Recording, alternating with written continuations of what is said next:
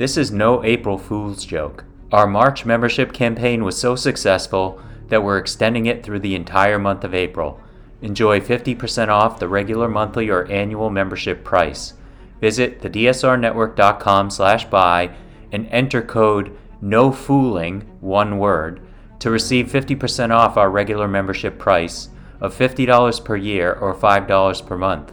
Members receive access to bonus content, an ad-free listening experience, exclusive blog posts, an invitation to join the DSR Slack community, and more.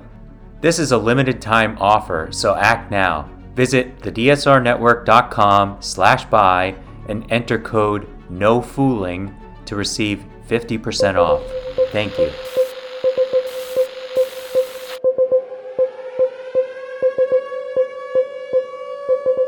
It's April 18th, 2023, and this is your DSR Daily Brief. I'm Chris Cotnor.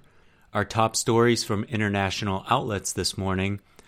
The Guardian reports that a U.S. diplomatic convoy came under fire in Sudan in an apparent attack by fighters associated with Sudan's paramilitary rapid support forces.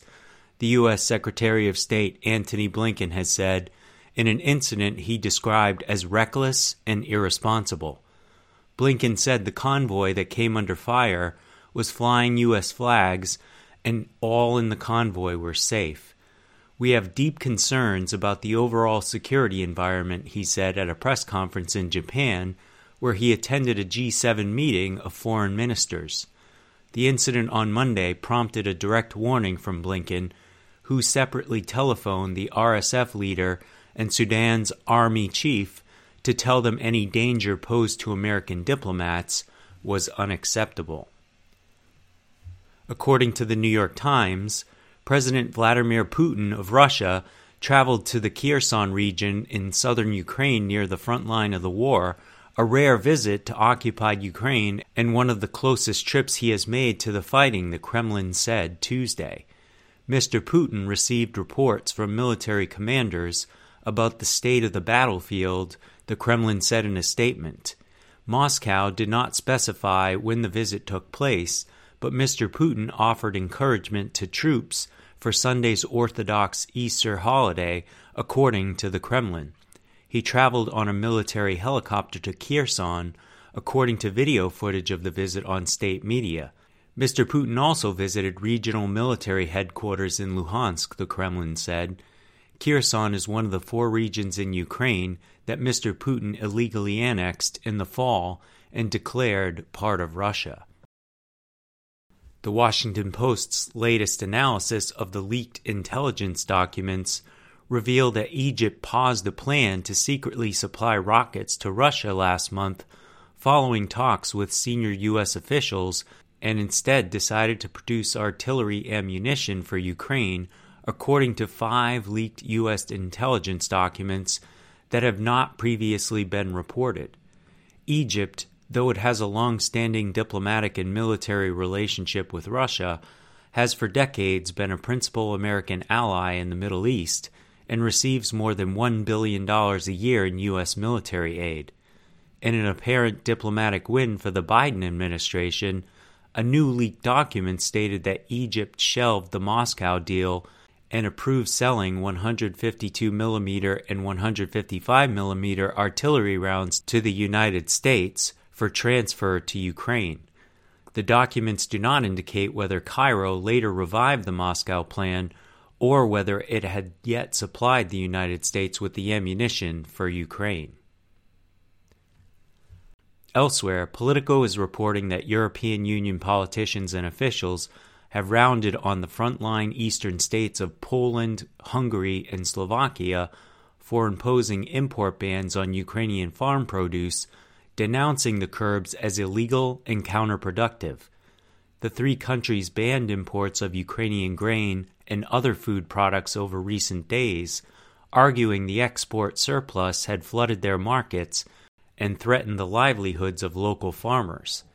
The curbs have set the group on a collision course with Brussels, while at the same time threatening the EU's fragile solidarity in backing Ukraine's fight against Russia's war of aggression. With the summer harvest season ahead, the situation might get even tenser.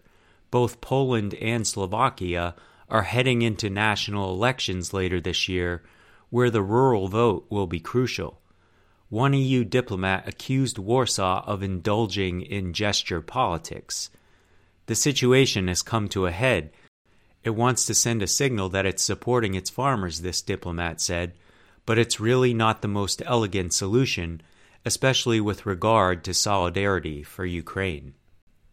According to the Straits Times, China's economy grew at a faster than expected pace in the first quarter as the end of strict COVID-19 curbs lifted businesses and consumers out of crippling pandemic disruptions, although headwinds from a global slowdown point to a bumpy ride ahead. Gross domestic product grew 4.5% year-on-year in the first 3 months of the year, data from the National Bureau of Statistics showed on Tuesday, faster than the 2.9% in the previous quarter and beating analysts' forecasts for a 4% expansion.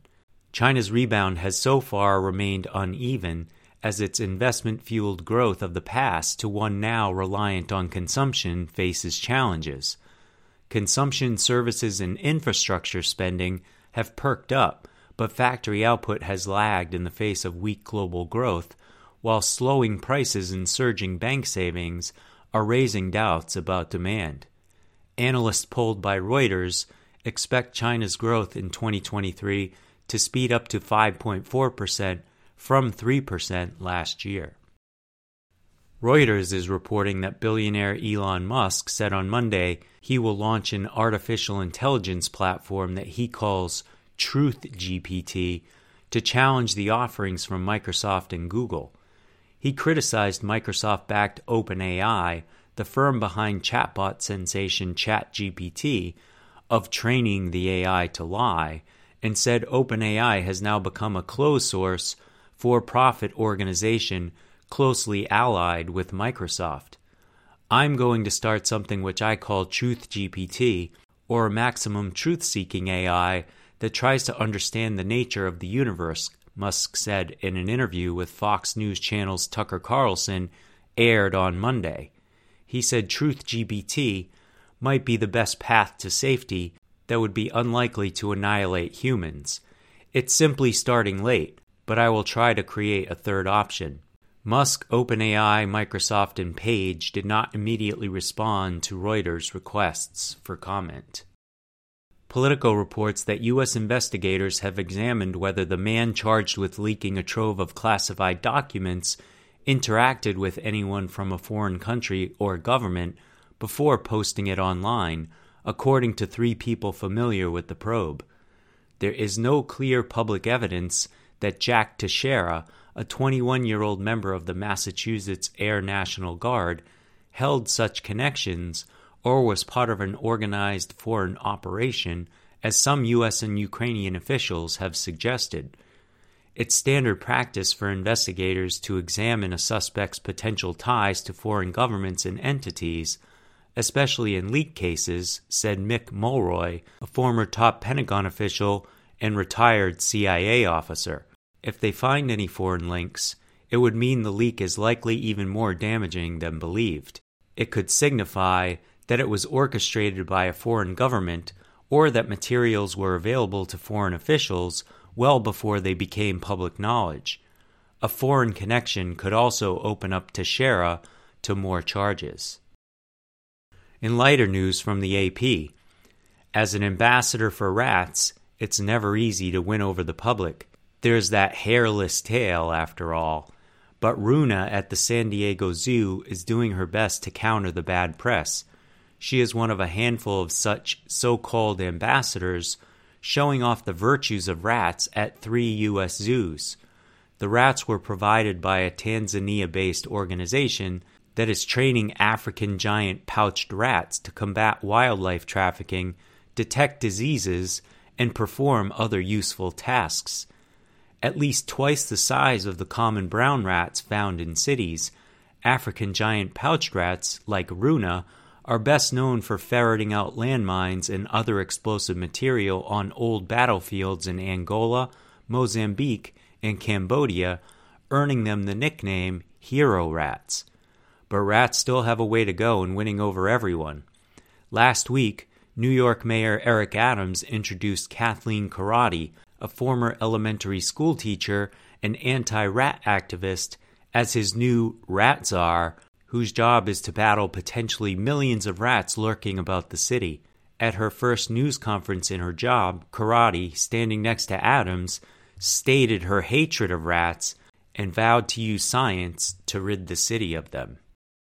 That's all the news I have for you today. Be sure to rate, review, and subscribe so that more people can find the show. If you have a tip, topic, or correction you'd like to flag for us, please email us at podcasts@thedsrnetwork.com. Members of the DSR Network will receive an evening newsletter version of the DSR Daily Brief. If you want more in-depth discussion of these issues, be sure to follow the links in the show notes to read our sources and tune in to our sister podcasts on the DSR Network. Stay safe and stay tuned to the DSR Daily Brief.